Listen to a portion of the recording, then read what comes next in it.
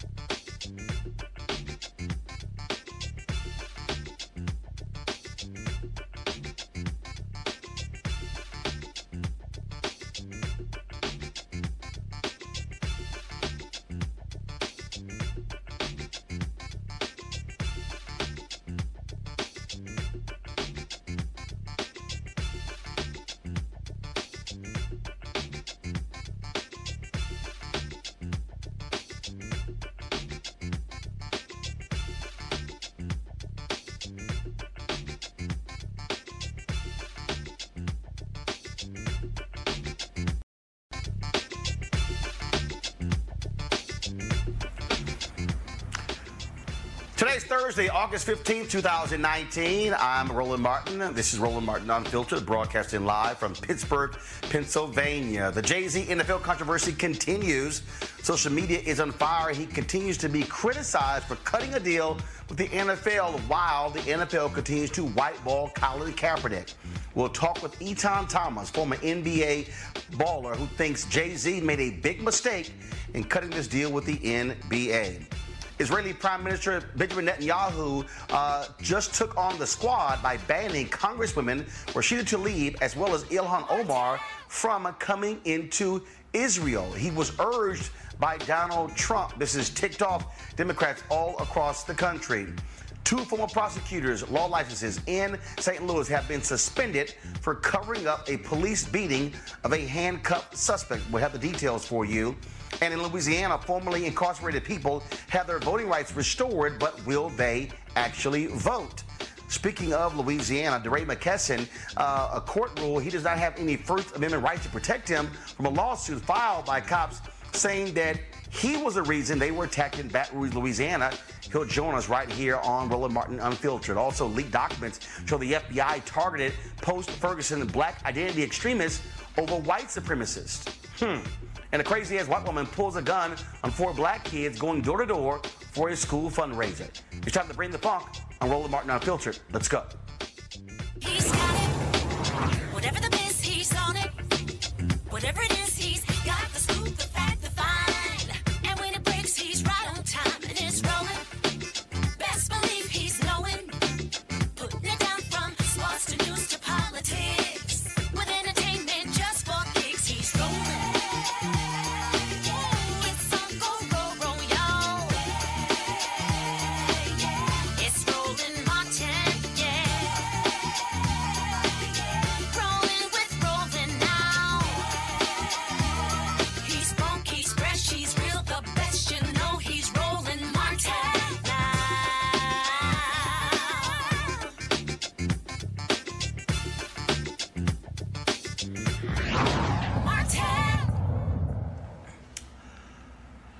If the NFL thought cutting a deal with Jay-Z to co-produce their halftime show as well as be involved in social justice issues was going to somehow end the controversy surrounding Colin Kaepernick, they are sadly mistaken. One day after publicly announcing this deal, Jay-Z has come under withering criticism from a number of people by cutting the deal with the NFL, even as they continue to whiteball, and that's right, Colin Kaepernick. Why do we say whiteball? Because that's what's happened to Colin Kaepernick by the NFL owners, and so we're not going to use the term blackball. Podcast host Benjamin Dixon says Jay really could have just made his money partnering with NFL without becoming their foil against Kaepernick in the kneeling protest. But now he's going to be a monument for the NFL to say, why are you protesting? Jay-Z said it's time to move on. NFL baller Eric Reid, a former teammate of Colin Kaepernick, tweeted, Jay-Z doesn't need the NFL's help to address social injustices. It was a money move for him and his music business. The NFL gets to hide behind his black face to try to cover up blackballing Colin. Also, many other people have been weighing in as well. Colin Kaepernick also tweeted out that he is thankful for the support of Eric Reid by standing with him as well. And on the same day of that Jay-Z Roger Goodell news conference, he also tweeted that it's been 3 years since he took a stand, and he is still without work. One of the folks who also was critical of Jay-Z is Etan Thomas, former NBA ball player who joins us right now on Roland Martin Unfiltered. Etan, welcome back to the show. So you make it perfectly clear that you think Jay-Z made a mistake here. Yesterday, we had Jemele Hill on the show. She said the NFL got exactly what they wanted, a cultural icon to stand with on social justice issues in order for them to say, see, it's all good. It's time for us to move on. Yeah, and that's the tough part. That's the tough pill that a lot of people can, having difficulty swallowing right now. And they've seen this before. So remember when the Brooklyn Nets were building their Barclays Center, and they used Jay-Z as kind of like the prop to kind of pacify everybody, to say, don't worry about the fact that we're going to take your homes and gentrify the neighborhood, because Jay-Z is part of this. So it's all going to be great for everybody involved. And it kind of seems like this is what's happening. It would have been great if Roger Goodell and Jay-Z, and during their press conference, would have laid out some particulars of what they were going to do. You know, specifically, like if they were going to go and each team was going to have representatives in each city, that the NFL city, and they were going to go and try to implement different things in the police departments to try to change, whether it be body cameras or something to hold they're accountable, something specific. But, you know, they just said, well, you know, we have Jay-Z with us, so you should be happy. And that's just not enough. So that's why you're seeing all of the criticism today. Etan, I think your point is you nailed it. Because that has been the issue that I've had for 48 hours. Even when Rock Nation reached out to me, of course, Mark Thompson was there at yesterday's gathering, representing Roland Martin Unfiltered. They recorded the Q&A part, and that's the deal. I still don't know what the social justice part is. Okay, what I heard lots of details on the entertainment side. Right. Soundtracks and videos and halftime, but I did not hear specifically what this social justice work is. Jay-Z was quoted as saying, oh, here's an opportunity to help millions. Yeah, but I didn't hear what that help is. Right. All we heard was live entertainment strategist. And I think that's what they termed it, and that kind of sounds like he's going to be in charge of the Super Bowl halftime show. You know, so I'm like, how is that a step in the right direction towards social justice? And that's the issue, and that's the problem. And, you know, in some of his statements that have, you know, come out, you know, he said, well, it's time for us to move past kneeling. And, you know, and that's where Eric Reed tweeted, and he said, well, the two aren't mutually exclusive. You know what I mean? So if you could, and this is what I asked, you know, what if the NFL would have had Kaepernick, or at least offered a position to Kaepernick, for him to be able to connect with the social injustice piece? Now, would that have been perceived differently? You know, I mean, but for Jay-Z to, you know, kind of allow himself to be used in this way, you know, you're going to get a lot of a strong reaction, and that's what's happening. Again, when I heard that comment, and I not only did I hear it, then I read it by saying, well, it's time to move beyond kneeling. First of all, I agree with Jay-Z in that it's time for action. But what's the action? I didn't hear the action.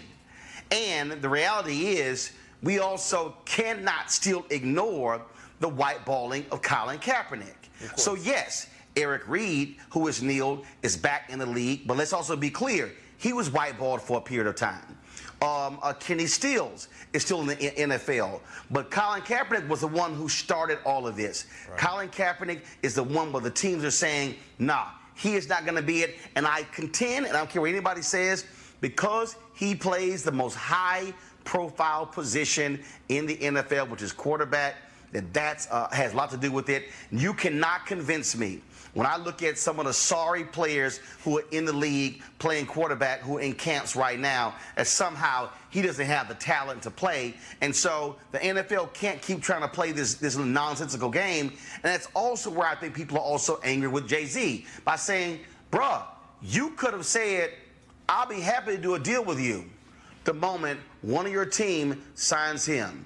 Until they do, we won't let up. I definitely agree, and I want to just go back to the point that if they would have laid out specifics, it would have been different. It's kind of like, you know, how we're looking at politics right now. So say somebody like, you know, I'll just take one person like Kamala Harris.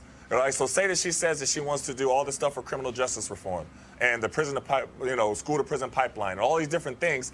But we look at your history, we don't see anything that has ever even resembled you doing anything towards criminal justice. And so you're not giving us any specifics, but you're going to get a celebrity person to kind of co-sign you and say, listen, you all support me because this person is supporting me. That's kind of what the NFL did.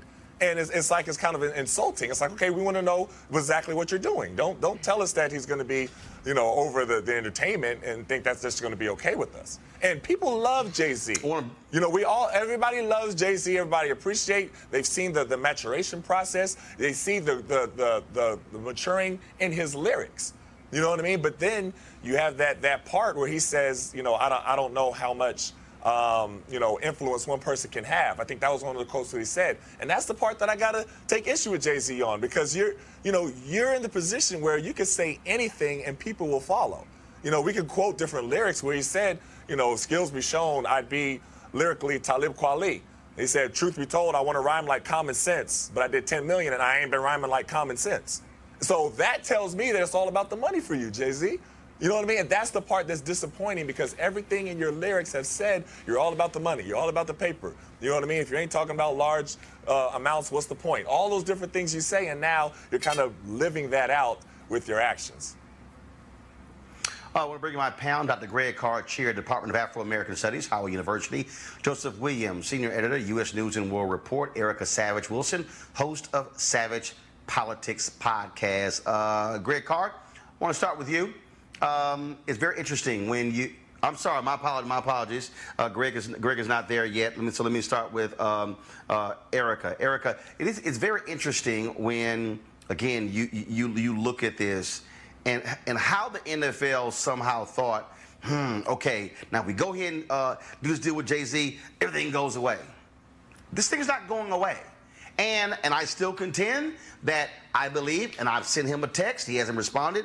Now it's time for Colin Kaepernick to also speak out, not just on Instagram, not just on Twitter, because the Q ratings show African Americans hold Colin Kaepernick in high esteem compared to other groups. The numbers don't lie. We saw what happened with Nike as well. And so this thing is not going away until the NFL says two things. Until a team either signs him or the NFL stops playing games and saying Colin Kaepernick will never play for an NFL team again, this is always going to be on the radar. Sure, and the only way that those two things will happen is by force of the people. I remember reading $40 Million Slave by William C. Roden probably about 8 years ago, and by that time I stopped watching the NFL just for own personal reasons. But in that book, one of the pieces that I really just want to extrapolate rather, is that black people largely are looked at as a source of entertainment. So for me, it was not a stretch to see that the NFL, Goodell, that they thought it would be strategic to reach out to Jay-Z in order to bring over the large swath of black Americans that may still be protesting the NFL. So for me, I think that this a part of the onus then goes back to the public, the audience, to say now, if you have continued to boycott the NFL, if you do continue to stand up for black and brown women and men that are being shot down by police officers, by law enforcement, then what are you actually prepared to do so that when an organization such as the NFL comes back and they're really, really needing you, what are you going to say that, no, this is what will happen, that we will think about entertaining again, meaning watching the NFL games again and then participating if these things are met. So again, I think that we have to also look at, just as the general public, as to what are we forcing by way of boycott for organizations like the NFL and other corporations to do in order to recognize our voice and our plight. Joseph, and Jay-Z made the point that, well, this is bigger than one man getting a job. No, one black man not getting a job, being denied an opportunity because he dared to protest, is part of the thing that he was talking about. Yes, he was protesting police brutality. But the history of black folks in this country is that white folks said, oh, you do this, I'm going to penalize you. The black people who dared to register to vote, who lost their jobs. The black people who dared to stand up to racism, who then had their markers called in. The black folks who own land, who were not sold feed, who couldn't grow their land. The black people who did grow products on their land, then white folks said, we're not going to sell your products at the farmer's market. We have a history of white folks penalizing black people economically for standing up, and that's what we're dealing with here. And so, sorry, Jay-Z, we just can't just ignore this reality. Well, and the list that you proffered goes on and on and on, right? And one of the reasons why Colin Kaepernick won that huge settlement from the NFL is because he was on the verge of proving that they denied him a right to earn a living. They denied him of the right to practice his chosen profession implicitly, and not even explicitly, but implicitly they did this, and it was a conspiracy.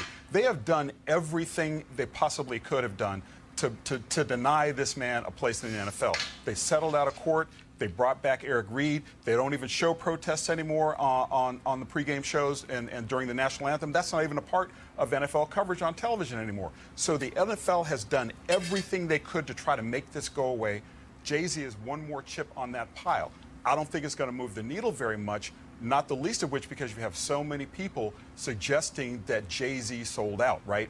And the question that I have, and that I was mulling over with some friends of mine this afternoon, in exchange for what? What is Jay-Z getting out of this? I mean, he's already got more money than he probably knows what to do with between him and his wife. And he probably has enough influence in the music industry that he can get anybody he wants to do whatever they want. And so if he gets somebody to play on the Super Bowl halftime show, to what end, right? That person is still going to have the taint of Colin Kaepernick, the specter of his non-employment lingering over the Super Bowl.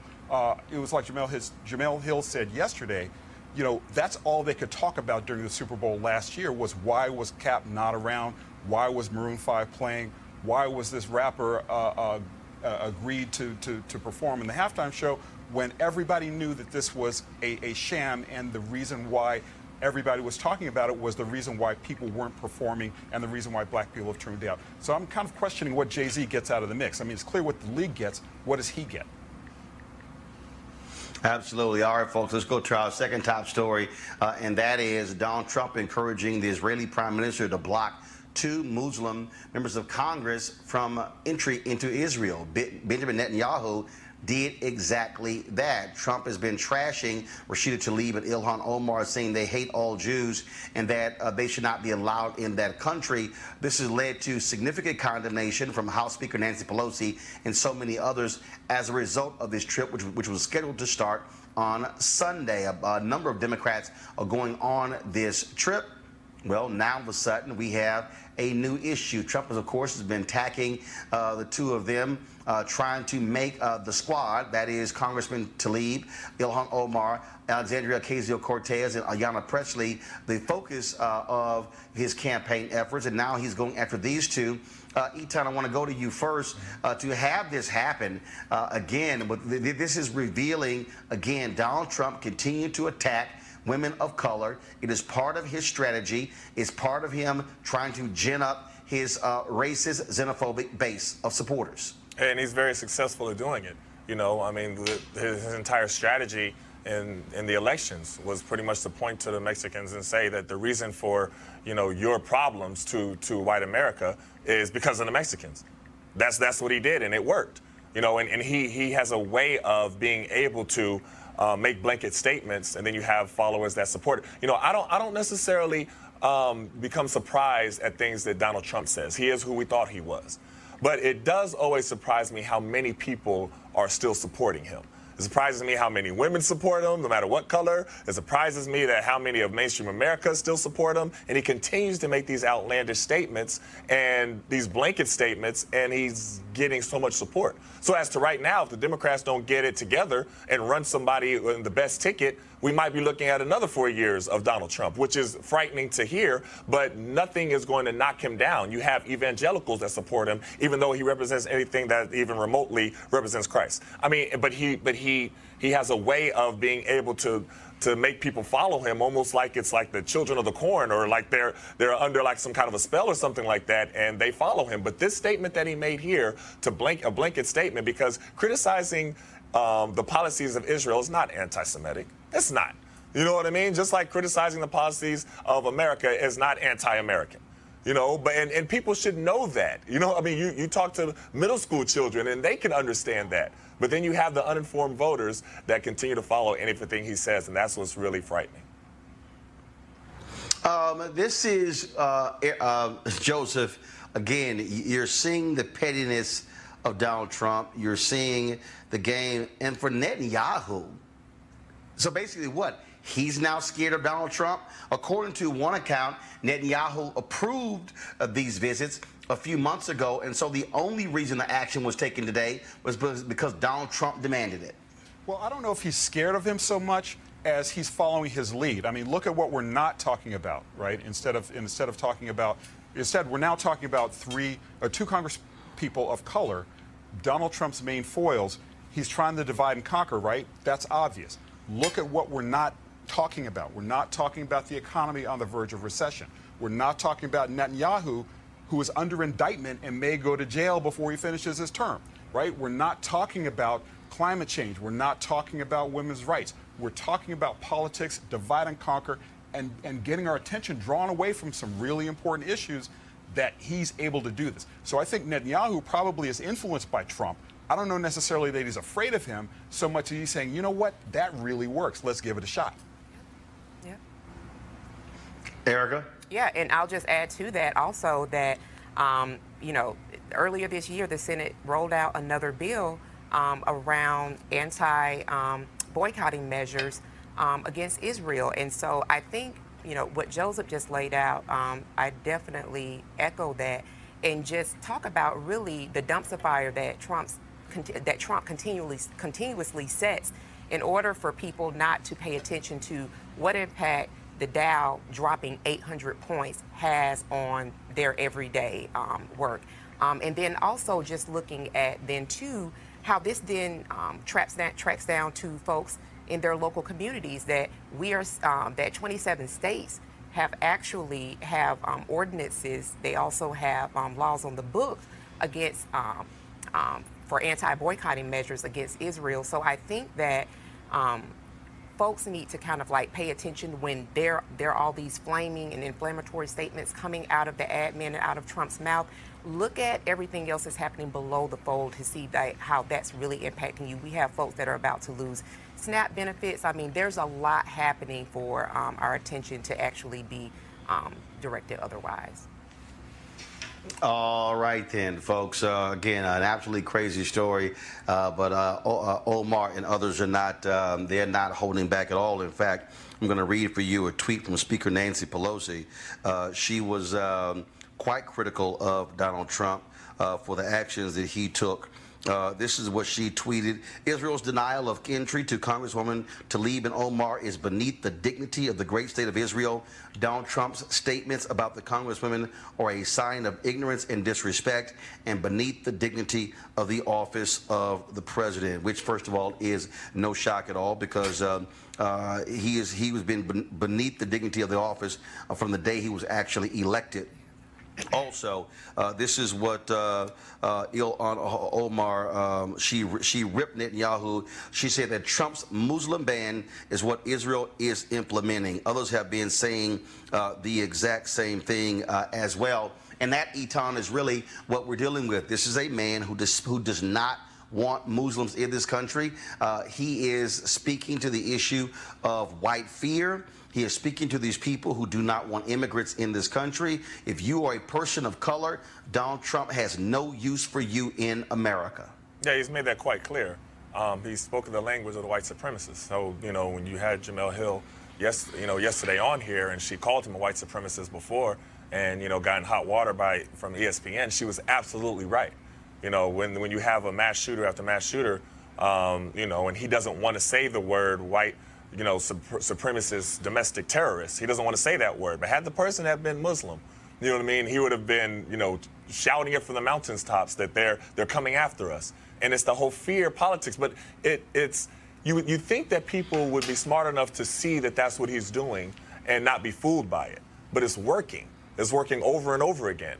And he has, mainstream America really thinking that the Mexicans are coming to get you and the Muslims are coming to get you. So you better vote for Donald Trump because he's going to keep you safe and make America great again. That's what they really believe. Never mind the fact that you're actually voting against your interests, because he doesn't really care about lower class white people. He does not. Middle class white people, he does not. He is an elitist. So you're supporting somebody who is against your interests. And it's amazing to see, but he spews hate. And it's like I said, it's sad to just see it working. But, hate in politics is something that goes hand in hand for him. And we're going to see a lot more of it in this upcoming election. I want to talk about this weird story out of Louisiana, where the United States Fifth Court of Appeals, the Fifth Circuit, ruled, they actually withdrew an opinion it made in April, reinstating a lawsuit against Black Lives Matter organizer DeRay McKesson. They ruled that he did not have in any First Amendment writes, now here's what happened. A district judge ruled in 2017 that Black Lives Matter is not a particular entity of any sort, and like the Tea Party or Civil Rights Movement, can't be sued. According to this story, the judge also concluded that McKesson solely engaged in protected speech at a demonstration. Well, a law officer claims that McKesson is the reason why he suffered injuries, serious injuries, during a protest in 2016 after the shooting death of Alton Sterling. We initially had DeRay booked for the show, then he canceled. Hopefully we will rehab him on the show to get his thoughts on this lawsuit. Joseph, I want to start with you. It's sort of strange, again, that this officer is trying to sue one individual who was participating in a protest as if that person is over all the actions of all the protesters. He's the king of black protesters, you know, so that's why they got to take him out. I mean, look, it's very simple what's happening here, right? You've got a representative, a guy who's fairly well known in DeRay McKesson, who is going to be the villain, right? You talked in the last segment about how Tlaib and Omar and AOC are all villains of Donald Trump and foils. This is just another play from that handbook, right? He's trying to sue DeRay McKesson to basically silence him. What I find interesting, two things are, the first is protected speech has been like a catch-all tool that the conservatives have been using for years to try to protect stuff like gun rights and abortion and so forth, to try to get those issues on their side by using the First Amendment. Now comes a time where somebody's using the First Amendment to go against what they stand for, and all of a sudden he's the bad guy, right? I mean, the second thing that occurs to me is the Fifth Circuit in Louisiana is probably one of the most conservative courts in the nation, one of the most conservative circuits. And I looked it up before I came on the show. Of the 16 judges that are sitting right now, 5 were appointed by Donald Trump. 5. And before that, the ones that were appointed by President Obama in 8 years, 2. 5 versus 2. Mostly conservative, pushing far to the right past any of the other conservatives that sit there. So this is probably what I think a sign of things to come, in the fact that Trump keeps pushing these judges, Mitch McConnell keeps putting them on the court, and we're going to keep getting nonsensical rulings like this one. Here's what's interesting. First of all, the lawsuit says when the defendants ran out of water bottles they were throwing at the Baton Rouge City Police, a member of defended Black Lives Matter, he's saying that a member of McKesson's group, Black Lives Matter, which he's actually not over, under the control and custody of the defendants, then picked up a piece of concrete or similar rock-like substance and hurled into the police that were making arrests. They said the officer was knocked to the ground, that some of his teeth were knocked out, and had an injury to his jaw and his brain. Now, here's what's interesting here. In this opinion, Erica and Eton, it says, we of course acknowledge that McKesson's negligent conduct took place in the context of a political protest. But Claiborne Hardware does not insulate the petitioner from liability for his own negligent conduct simply because he and those he associated with also intended to communicate a message. I don't know where, but are they saying that DeRay was throwing rocks, was throwing water? To have judges say he had negligent conduct, like what? Yeah, I really believe that this is really another way to dissuade people from really pushing back and standing up and peacefully boycotting, or just boycotting, period, which is protected by the First Amendment. Particularly as we look at, you know, the 2019 coming up on the 2020 cycle, this is about people being engaged. It goes from local to state to federal. This is about people saying that we are the ones that are taxpayers. We pay these elected officials. We also pay the police officers who are directed to protect and serve us. So I think that also it is, and you mentioned this, time kind of to play connect the dots. All of the conversations that have been had on this show around the courts, around the number of federal judges that Donald Trump is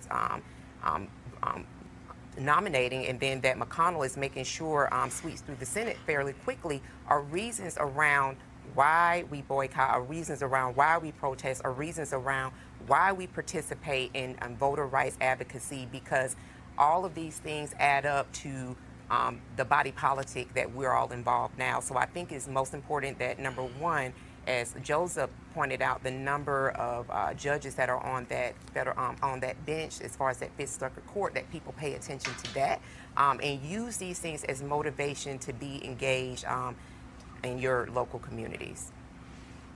But Eton, this is why I continue to try to explain to people by connecting the dots why you have to understand voting in this election is tied to federal judges being appointed. Because when you have judges who will make such rulings that then will have an impact on protest, what they're saying is any individual can be sued by a cop if they are engaged in a protest, which will have a chilling effect on anybody who goes out and protests and then says, oh, well, you were in a group, these folks over here threw something, you're responsible for their actions, when in fact, you're not.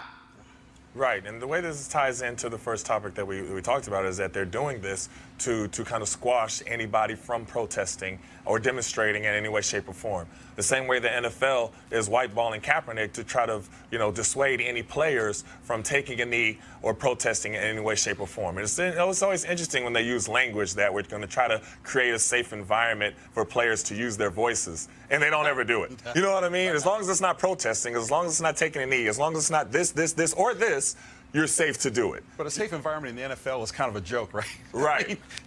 The sport is built on mayhem, and you're trying to create a safe environment for a peaceful protest that offends people, that offends the league, that offends white viewers, that offends people who don't even know what they're protesting about. Yeah, and don't forget that, the same thing they told Dr. King, that it wasn't the right time for him to protest, or it wasn't the right way for him to protest. But now, you'll hear all the mainstream America talk about how much they love Dr. King.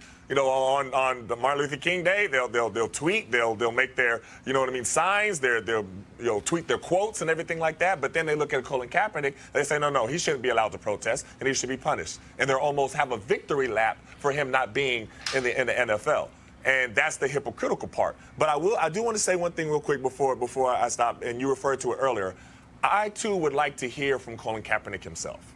I would. You know what I mean? There's a large amount of people, my son included, his teammates included, that are like, first, should we watch the NFL again?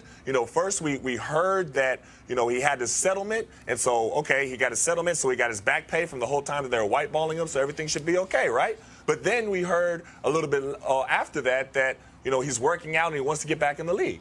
And then we hear Jay-Z, partnering with the NFL, and we hear a negative reaction from everybody around Kaepernick, from his girlfriend Nessa, from, Eric Reed, who we know how close he is with him. Got it. And all I got it.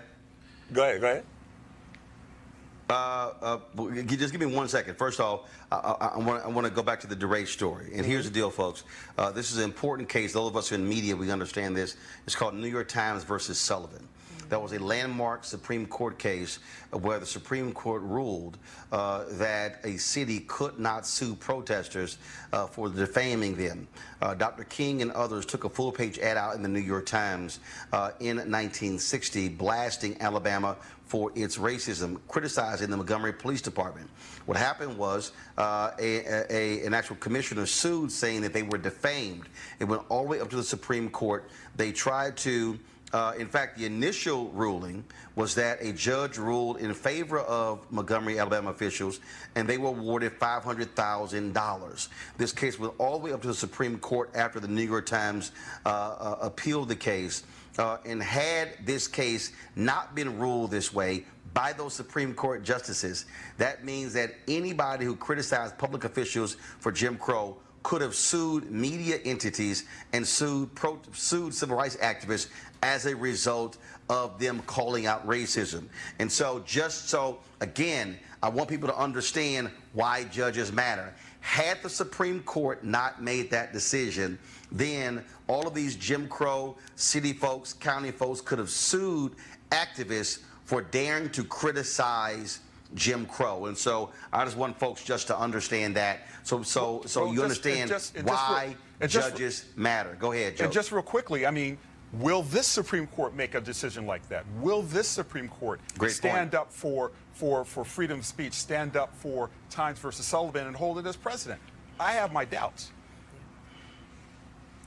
Hold tight 1 second. Going to break. When we come back, the Missouri Supreme Court has suspended a couple of former prosecutors for covering up a police brutality case. Wow. About time. You're watching Roland Martin Unfiltered. Back in a moment. You want to check out Roland Martin Unfiltered? YouTube.com/Roland S. Martin. And subscribe to our YouTube channel. There's only one daily digital show out here that keeps it black and keep it real. It's Roland Martin Unfiltered. See that name right there? Roland Martin Unfiltered. Like, share, and subscribe to our YouTube channel. That's YouTube.com/Roland S. Martin. And don't forget to turn on your notifications so when we go live, you'll know it. All right, folks, they're back. MarijuanaStock.org has another great investment opportunity. If you were lucky enough to invest in their last crowdfunding campaign, you know they raised a lot of money in just a few months investing in legal marijuana farms. Those initial investors now own shares of a publicly traded company. And, of course, they're excited by that. Now they have a new investment opportunity that is as good, if not better, than the last. I'm talking about industrial hemp CBD. For those who don't know, the hemp plant is a cousin to marijuana, of course, and then it has a higher concentration of CBD, which means hemp CBD gives you all of the medical benefits of marijuana without getting you high. Now, until recently, hemp farming was practically illegal in the U.S. and heavily regulated by the DEA. However, that changed with the 2018 Farm Bill, making it legal to grow hemp CBD in the U.S. and creating one of the largest commodities worldwide. They need land to grow all of the plants, and this makes for an incredible investment opportunity. And that's where our good friends at 420 Real Estate come in. Their business model is simple. They buy land that supports hemp CBD grow operations and lease it to licensed, high-paying tenants. That's right, they are hemp CBD landlords, and you can get in on the action. You can invest in this crowdfunding campaign for as little as $200 up to $10,000. All right, folks, all you got to do is go to marijuanastock.org. That's marijuanastock.org if you want to get in the game. And if you do so, do it now. All right, folks, the Missouri Supreme Court has suspended the law licenses of two former St. Louis prosecutors for covering up a police beating of a handcuffed suspect in 2014. The court suspended Catherine Ann Katie Deerdorf and Ambry Schuessler. Deerdorf cannot apply for reinstatement for 3 years. Schuessler will be suspended for at least 2 years. The court's ruling cited the severity of Ms. Deerdorf's misconduct as a result of her dishonesty and instruction of others to conceal information about the incident and Schuessler's repeated dishonesty during an interference with the federal prosecution of the police detective in their decision. This, to me, Erica, is huge because these prosecutors who hide evidence, who withhold evidence, who say nothing, they need to be penalized. And what this means is they cannot practice law that goes to the heart of their pocketbooks. Oh, absolutely. And when you start thinking about communities and then the families that have been impacted by their own biased thoughts, opinions, and judgment otherwise, then you start looking at the larger swath of the population that they've probably impacted. I think that this is definitely a shining example of some level of justice being served. And I also believe that this is another opportunity for everyone to look at, particularly as we start cycling to another election season. Who are these people that are in your particular municipalities? Who are district attorneys? Who are those individuals? And then look at what their indictments have been like and make the decision at the ballot if that's something that you want to continue to have to impact your life or something differently. So I think that this, again, is somewhat of a justice win, but it also is a call for us to look at local politics as well. Eton, again, the only way to hold these cops and these prosecutors accountable for wrongdoing is to hit them in their pocketbooks, and that's what this decision does. Definitely. I mean, nothing is going to change until you hold police accountable.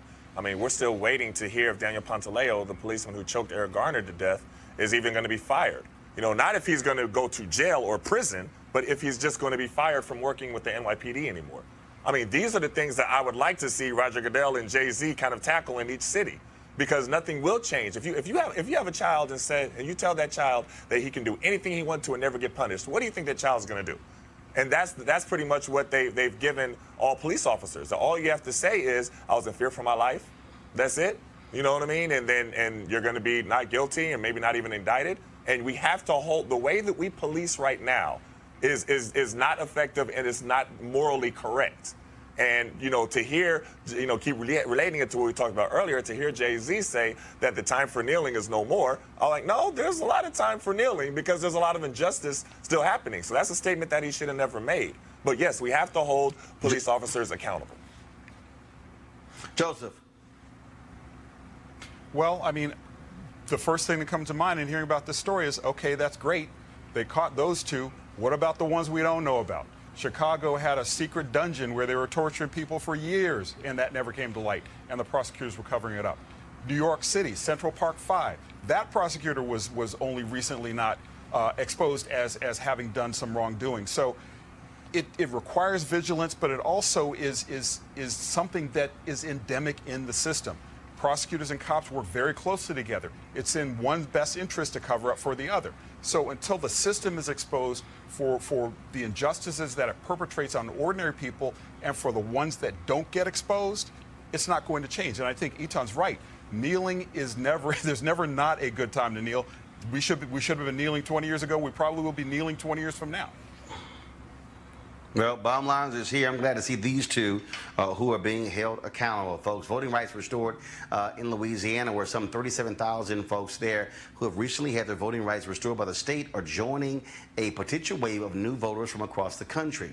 Last year, of course, Florida elected to restore voting rights to nearly 1.5 million people with felony convictions. But then, of course, Republicans there said, you got to pay all your fines back. Folks, as of July 1st, nearly 77,000 formerly incarcerated folks in Nevada will be able to vote in the next election.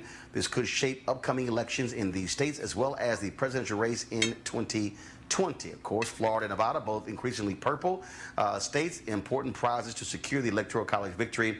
And again, this is what is huge when it comes to restoring those voting rights. Let's talk about this story here, folks. Under Donald Trump, the FBI's official counterterrorism priorities have included black identity extremists, anti-authority extremists, and animal rights environmental extremists, according to leaked documents obtained by the Young Turks investigative team. That would include Black Lives Matter activists. The 2020 threat guidance states racially motivated violent extremists use force or violence in violation of criminal law in response to perceived racism and injustice in American society, or in an effort to establish a separate black homeland or autonomous black social institutions, communities, or governing organizations within the United States. What's interesting about this, Etan, is that the Trump administration is ignoring the people who've actually killed more folks than Muslims in this country. That is, white domestic terrorists. So for them to go after so-called black identity extremists and ignoring the folks who are actually doing the killing shows and proves, gives you more evidence, Etan, that this administration is all about protecting white supremacists as opposed to holding them accountable.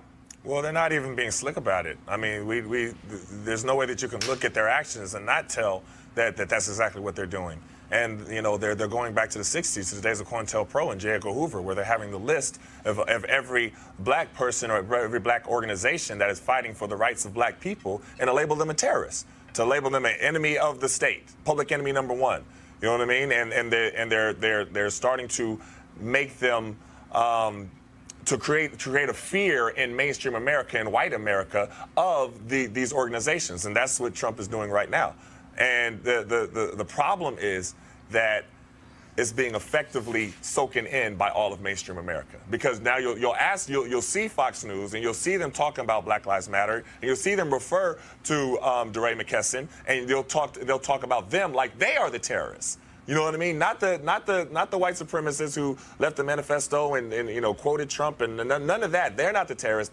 They connect to them mental health issues or video games or too much violence on TV or not enough attention from their parents or teachers. They put the blame every place else. But then when it comes to these black organizations that really want the social justice for black people, they label them terrorists, and that's exactly what was done in the 60s.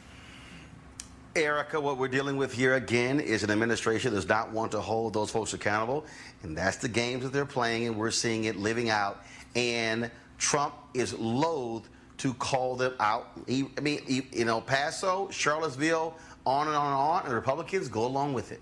Oh, absolutely. And I think when this report was released in August of 2017, that was the month of Charlottesville. I mean, listen, this is a person who is on a 10-day vacation. We've had the anniversary of Mike Brown being shot down. We've had the anniversary of Charlottesville, where we did have one person to die as a result of that.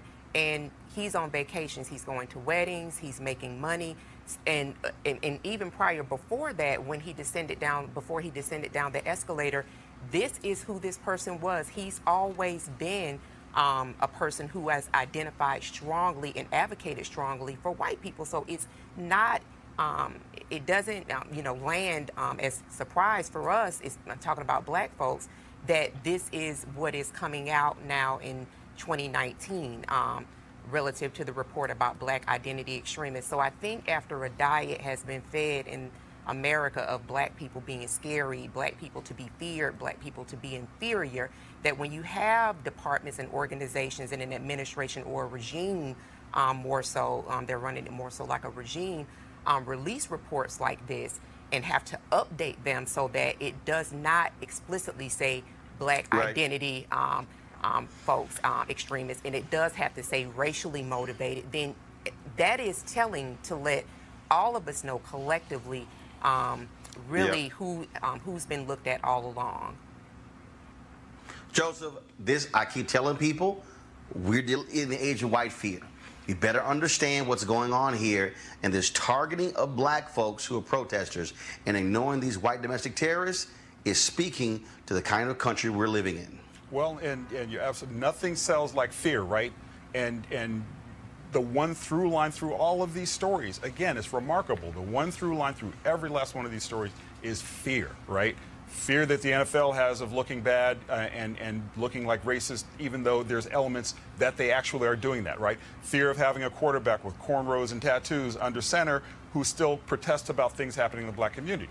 Fear about DeRay McKesson stirring up black people and having us have an insurrection that they can't control, so you got to use the courts to stop that. It's a through line through almost everything that you can talk about in the news affecting black Americans these days. And nothing sells like it, especially in politics. And the one kind of irony I keep coming back to is Etan mentioned COINTELPRO. 50 years ago, the FBI busted in and killed Fred Hampton, Black Panthers, while he was in bed. So even though these are just words on paper, they matter. All right, folks. You know what time it is. No charcoal grills are allowed. I'm white. I got you, huh? Illegally selling water without a permit on my property. Whoa! Hey! We don't live here. I'm uncomfortable. A jail administrator's wife in Arkansas was arrested this week after she allegedly pulled a gun and detained 4 black students who were going door to door for a school fundraiser. Wynn Police Chief Jackie Clark issued a media statement saying that officers responded to a suspicious persons report and found 46-year-old Jerry Kelly holding a gun on 4 juveniles who were lying on the ground. After the officer let the children stand up, they explained that they were selling discounted cards for school football games. Now, folks, we don't have a picture of her because according to Cross County Sheriff David West, she had a medical issue during booking. So that's where we are now, Erica. White folks pulling guns on black teens and holding them down. And again, so basically we've got a female George Zimmerman. Call her Georgina Zimmerman. That's what we have here. So, Roland, when I read this story, and what struck me is that I sat back to myself. I said, there's a commonality that's running through all of these topics, and it is white dominance. There's no way that anybody that had had 4 children come into her home and then held a gun to them would then we would treat this like that's fine, that it's okay. I'm frustrated a bit because this is not business as usual. I'm also frustrated to a place where I really want for people to really pay attention to what's happening. Turn down the entertainment a bit, because these actions by someone who feels like she really had the permission to do what she did, and then when she was actually booked, the fact that her booking, that she didn't have a photo that she take, does show that even though her husband said that she wasn't shown any type of courtesy, that she was in fact shown a courtesy. Need for people to look at this, that this is in fact happening in 2019 and is going to definitely uptick in years to come, to really pay attention and to really own your community. Be very vigilant about the community that you live in and get to know your neighbors, because this is kind of the time where people really need to be communing, checking on one another's children, because what we're seeing, what people are saying is happening out of white fear, I believe strongly is just happening out of their own sense of not really understanding that Black folks actually do belong here as well. So I'm definitely a bit frustrated, but need folks to really look at these stories and take them very, very seriously as it relates to our community. Gotcha. Yeah. Joseph, real quick. Well, it's, again, more fear, more privilege. Membership has its privileges, right? And she exercised, I guess, just about all of them, so you can check the boxes and then stack it on with the ones over there on the left and see what we come to account, which probably is not very much. Absolutely. All right, folks, got to go to a break right now. We'll be back. Roland Martin Unfiltered. We're going to talk about the American Heart Association and an HBCU initiative that you applied for, and we'll talk about next on Roland Martin Unfiltered. Hey, fam, I want you to like, share, and subscribe to our YouTube channel, youtube.com/Roland S. Martin. And don't forget to turn on your notifications. All right, folks, Life Lux Jazz is the experience of a lifetime, delivering top-notch music in an upscale destination. The weekend-long event is held at the Omnia Day Club Los Cabos, which is nestled on the Sea of Cortez and the celebrity playground of Los Cabos, Mexico. The Life Lux Jazz experience offers the ultimate getaway for discerning jazz aficionados by pairing an upscale international destination with luxury accommodations, fine hot cuisine, top-shelf libations, breathtaking golf, exhilarating spa, health and wellness options, and much more, while showcasing some of the biggest names in entertainment. The second annual Life Lux Jazz Experience continues to build upon its success and heritage with Jazzing Around Los Cabos, a celebratory expansion of accomplishing its goal of sharing all the finest the destination has to offer, including daytime excursions and mini concerts, including the Spirit of Jazz Gospel Brunch and Jazz Sunset Cruise.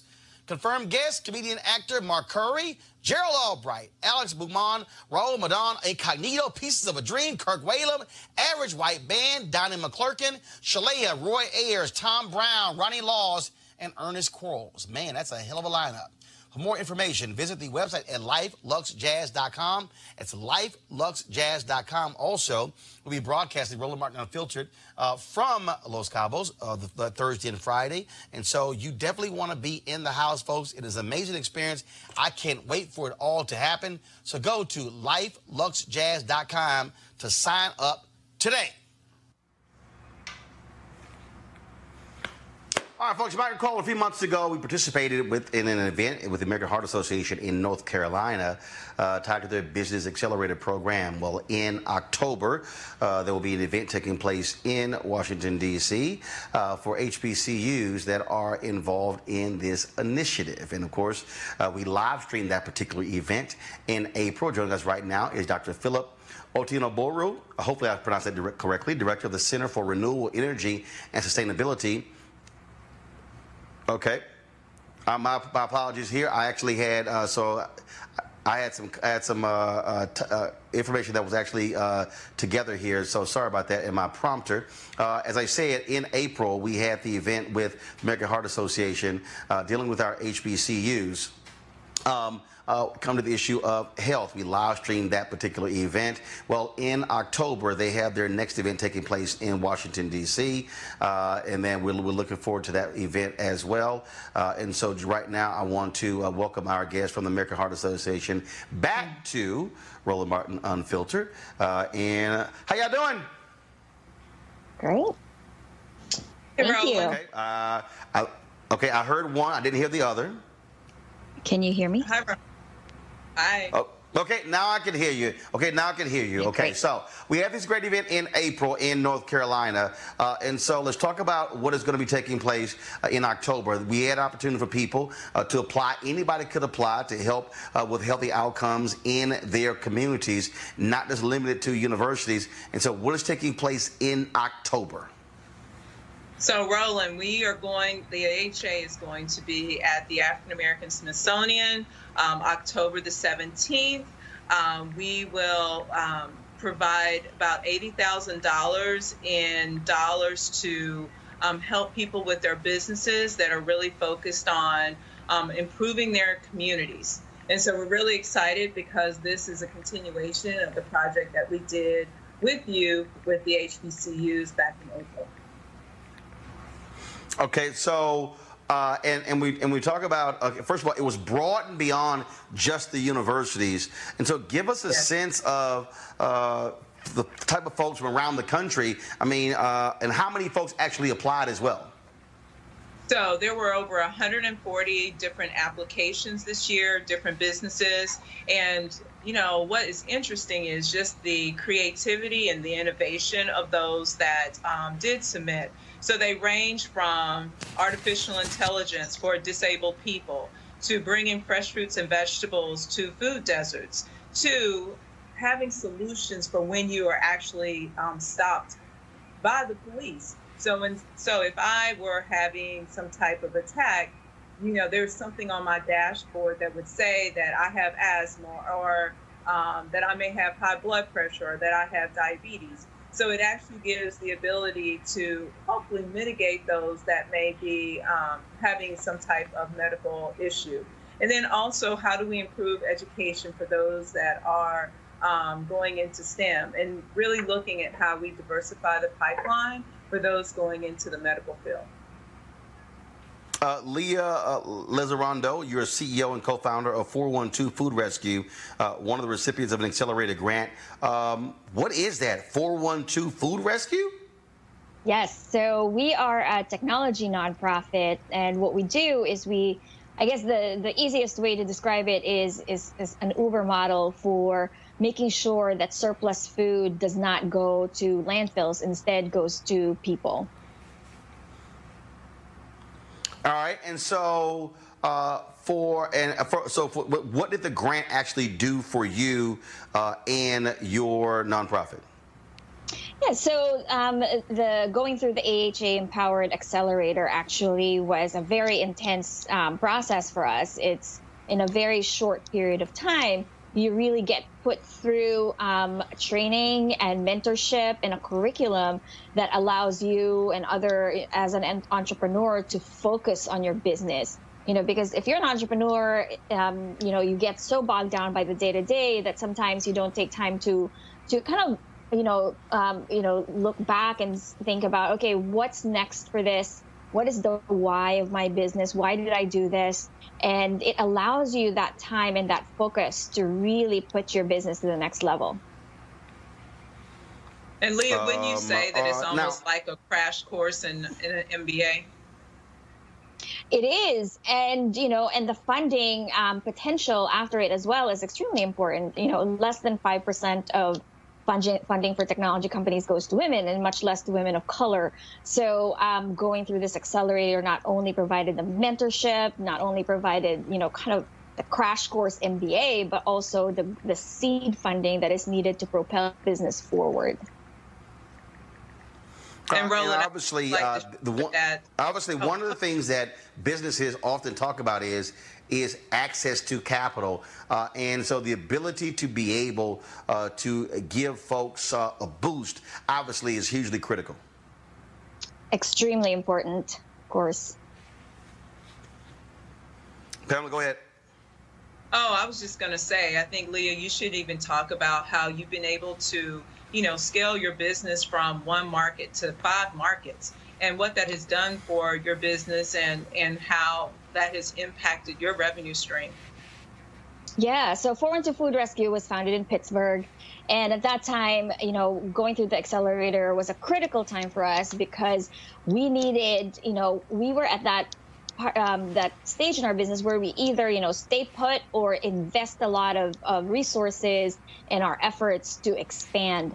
And since the accelerator, which was last year, we have expanded to 4 or 5 other cities. So that was really the catalyst in terms of, you know, focus and training and funding that 412 Food Rescue needed. All right, then. Well, again, give folks the information again. And can the public attend October 17th?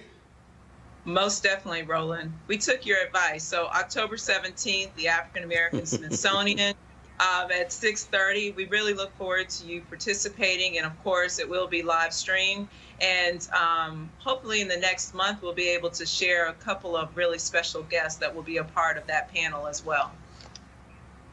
All right, then. Well, first of all, we're certainly looking forward to it. And if folks want more information about the program, where should they go? Empoweredtoserve.org. Empoweredtoserve.org. Okay. All right, folks. We certainly appreciate it. Thank you so very much. I'm going to go to a commercial break. When we come back, we're going to talk with one of the folks at HBCU who has participated in this program and can talk about the benefits of it for HBCUs. Back on Roland Martin Unfiltered in just a moment. You want to support Roland Martin Unfiltered? Be sure to join our Bring the Funk fan club. Every dollar that you give to us supports our daily digital show. There's only one daily digital show out here that keeps it black and keep it real as Roland Martin Unfiltered. Support the Roland Martin Unfiltered daily digital show by going to RolandMartinUnfiltered.com. Our goal is to get 20,000 of our fans contributing $50 each for the whole year. You can make this possible. RolandMartinUnfiltered.com. As I said, this American Heart Association initiative benefits HBCUs, and one of them, of course, is Johnson C. Smith University. And Dr. Philip Otinaburo, Director of the Center for Renewable Energy and Sustainability at Johnson C. Smith, joins us right now. Doc, how you doing? Roland, thanks for having me. Glad to have you here. How vital is it? Again, to have organizations like the American Heart Association providing these business accelerator grants for the HBCU community? I mean, it's extremely vital. As you can see, most of the HBCUs actually fall in neighborhoods that are extremely, one, highly minority focused, and, they have a huge minority representation. Second thing is these neighborhoods are actually affected by food insecurity, which is what our project is all about, addressing food insecurity in the neighborhoods. So these accelerator grants actually help to, put the community ahead and help to deal with the disparities that we see in these African American communities. Dr. Cynthia Weavers-Brown, she is the chair and associate professor in the Department of Health, Physical Education, and Sports Studies at Winston-Salem State University. She also joins us. Dr. Brown, glad to have you here. Thank you. When we talk about our communities, when we talk about health, when we talk about coming up with creative ways to impact this, to me this is great because there are people out there who are not even tied to institutions, but who may have great ideas. They're simply looking for a place that will actually fund the startup of their ideas. That's true. That was the case for us. We had 2 community partners. One was an elementary school. The other was a local community advocate that wanted to start or is starting an urban gardening initiative. And first of all, how much are the grants, and how have they been able to really get it going? And did it also lead to other folks also being able to give to the initiative?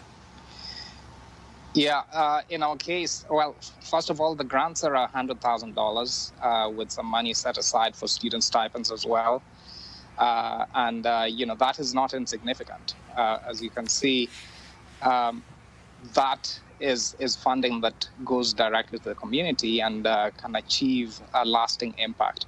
Now, with our particular initiative, we've been able to pull a number of organizations that are actually helping the students to achieve their objectives. For instance, our hospital system here, Atrium Health, is going to be helping the students to organize around, addressing these social determinants of health. We have Loaves and Fishes and the Bulb, which is a mobile food delivery service here in the Charlotte area. So just some great momentum that we see, and the students are definitely gearing towards a very productive fall. And the same Dr. thing Brown? is true. The same thing is true for us here at WSSU. We were able to partner with several other organizations. The S.G. Atkins Community Garden, we introduced the children to gardening. We were able to partner with some community organizations here. We also were able to partner with the National Cycling Center to introduce the students to cycling, not introduce them, but to provide cycling for the children. So it leveraged for us several different partnerships. All right, then. Well, look, we certainly appreciate both of you joining us to share your thoughts on how these American Heart Association Business Accelerator grants impact HBCUs, and we look forward to being there on October 17th to see who the next winners are of these grants. Thank you. Thank you so much. All right, and again, folks, October 17th, I will be hosting that event, and we'll be live streaming that event as well, taking place at the African American History Museum, and we'll be there. You're certainly invited to attend as well. All right, folks, many of you watched the show Blackish. One of the stars of that show is Miles Brown. Miles and I had an opportunity to catch up at Essence, and let's just say he and I don't see eye to eye when it comes to basketball. Well, actually, he's short as hell, so we don't see eye to eye on much stuff. Check this out. You actually think your little trash Lakers are gonna do something? Hey, first of all, PSA. I'm not a Laker fan, y'all. I'm a LeBron fan, you know what I'm saying? So hell no. All that, I'm not a Laker fan, I'm a LeBron fan. Pick a team.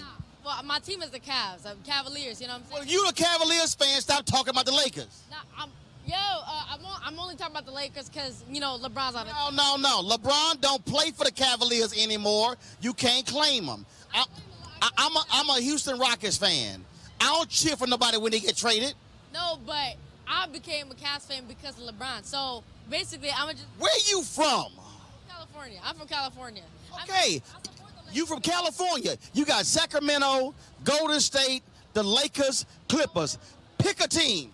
Well, okay, look. So basically, my whole family's Laker fans, or my sister's somewhat a Golden State fan. But I just love LeBron. I just became a Cavalier fan.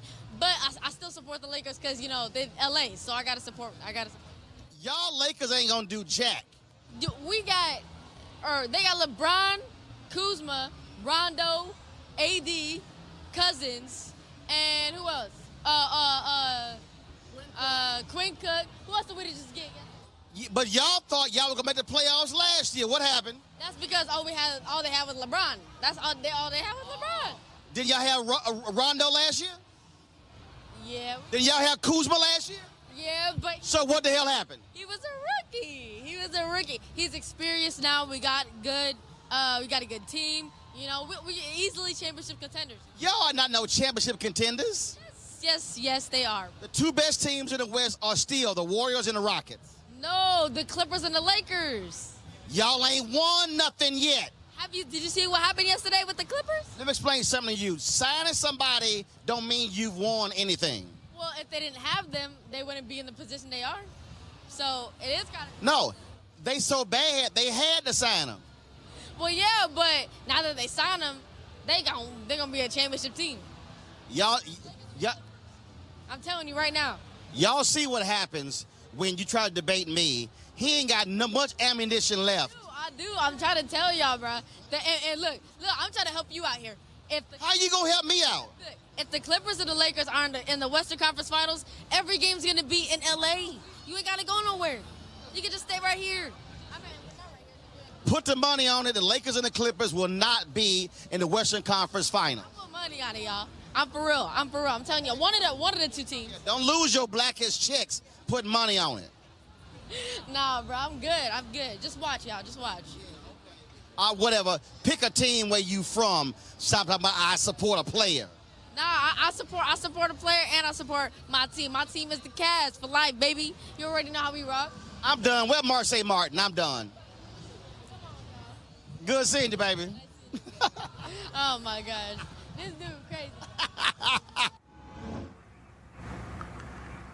I'm sorry, Eton. Am I the only one sick of these damn fans who don't know how to pick a team? I'm sick of all this bullshit. Oh, I like this player as opposed to. No, I'm sorry. If your ass from a city, you should be cheering for your damn city.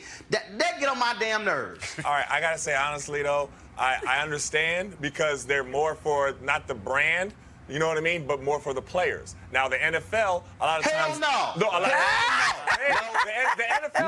The NFL pushes the team more, right? The NBA, the fans fall in love with the player. It's different. It's different. No, bullshit. Hey, let me be real clear.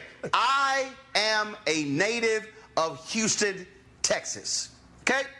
Moses Malone was one of the greatest players to ever play for the Rockets. Hall of Famer, great guy. All right. When the Rockets traded him to the Philadelphia 76ers, I wasn't pulling for the damn 76ers. I was pulling for the Rockets to beat Philly. I respected Moses Malone, but it's not like, oh my goodness, my allegiance is with my city and my team, not with the player. No, a lot of people, their allegiance with the players, not with the team. I'm gonna tell you, that's a different generation, baby.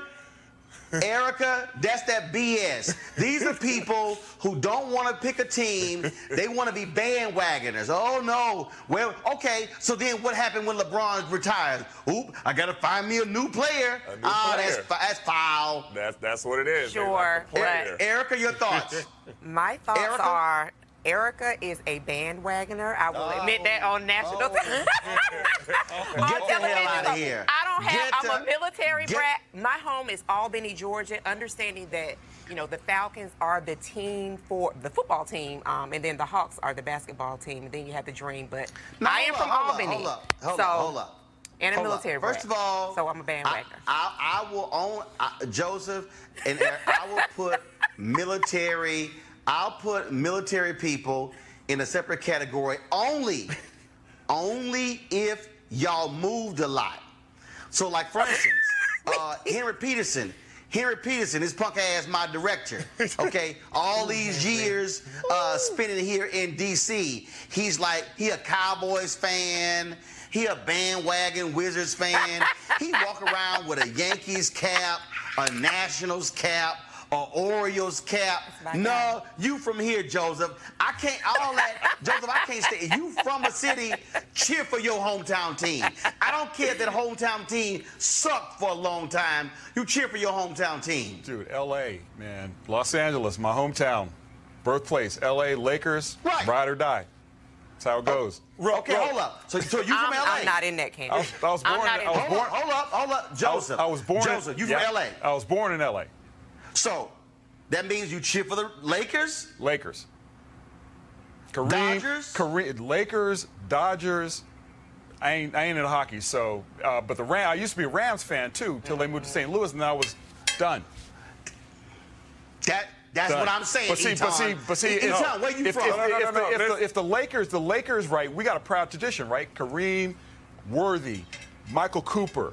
Showtime. I mean, how can you compete with that? You can't. And even before Showtime, Jerry West, there's been a premier franchise. Will Chamberlain, it's been a premier franchise for a long time.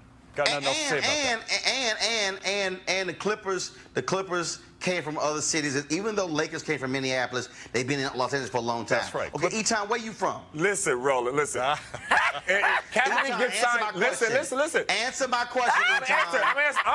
I'm from Tulsa, Oklahoma, so we don't have a professional team. But what I'm saying is, Kaepernick. No, wait. Hold up. Wait. Go ahead. You from Tulsa, Oklahoma? Tulsa, Oklahoma. What's in your region? No, ain't no region. We don't just connect to a region. Come on. That's not how it works. If Kaepernick gets signed to any team, I'm rooting for that team that Kaepernick's on. Ah. Okay. Now, here's the deal. Let me be real clear. Yeah. If Kaepernick gets signed by any team, you rooting for that team? I am going to root.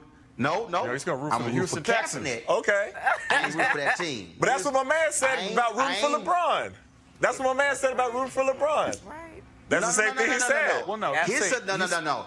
He ain't cheering for his team. He actually cheering for the Lakers. He ain't fooling me. I'm telling you right now. I'm telling all y'all out here, all you fake fans out there, I'm tired of y'all living in one city. Here are the rules. This is one of Roland's rules. Hashtag Roland's rules. If your ass is from a city and you got a professional sports team, you are obligated to cheer for your team. By I don't care if they suck. That is not true. No, Roland. That is not true. No, sir. I wholeheartedly Let me disagree. be clear. Wholeheartedly. My Astros lost 100 games 3 consecutive years. You didn't see me going, yeah, go Boston. Yeah, go Yankees. No. Stuck it out.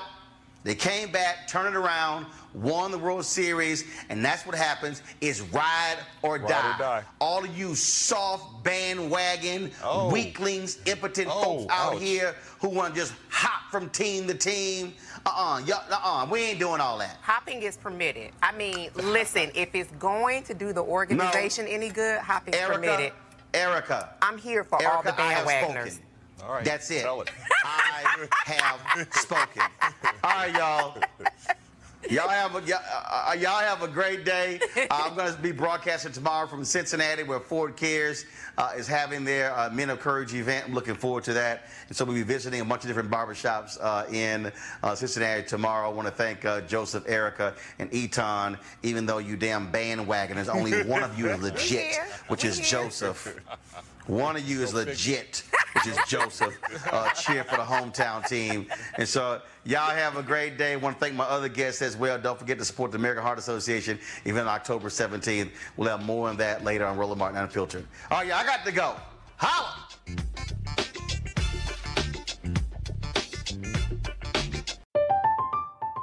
I'm Katya Adler, host of The Global Story. Over the last 25 years, I've covered conflicts in the Middle East, political and economic crises in Europe, drug cartels in Mexico. Now I'm covering the stories behind the news all over the world in conversation with those who break it. Join me Monday to Friday to find out what's happening, why, and what it all means. Follow The Global Story from the BBC wherever you listen to podcasts. Open a limited-time 11-month certificate at Kemba Financial Credit Union. At 5.25% APY, it's more than triple the national average, plus it's a safe and secure way to grow your money. Visit your local branch or kemba.org/cb for details. Offer expires May 31st, 2024. APY equals annual percentage yield. Restrictions apply. $500 minimum and $250,000 maximum deposit. Advantage status required. Comparison based on bank rate average. Federally insured by NCUA. Judy was boring. Hello. Then Judy discovered ChumbaCasino.com. It's my little escape. Now Judy's the life of the party. Oh, baby, mama's bringing home the bacon. Whoa, take it easy, Judy. The Chumba life is for everybody. So go to ChumbaCasino.com and play over 100 casino-style games. Join today and play for free for your chance to redeem some serious prizes. ChumbaCasino.com. No purchase necessary. Void where prohibited by law. 18 plus terms and conditions apply. See website for details. Are you looking for the perfect move-in ready home this spring season? Now's the time to buy at Fisher Homes. For a limited time only, enjoy below-market interest rates starting at 5.375% APR, 6.139% APR. With these exclusive lower rates, you can save hundreds on a move-in ready home and start enjoying the benefits of home ownership even faster. Schedule your personal tour with one of our new home specialists at FisherHomes.com and make this spring the season you find your perfect home sweet home. Financing provided by Victory Mortgage, LLC, NMLS 461249, Equal Housing Lender.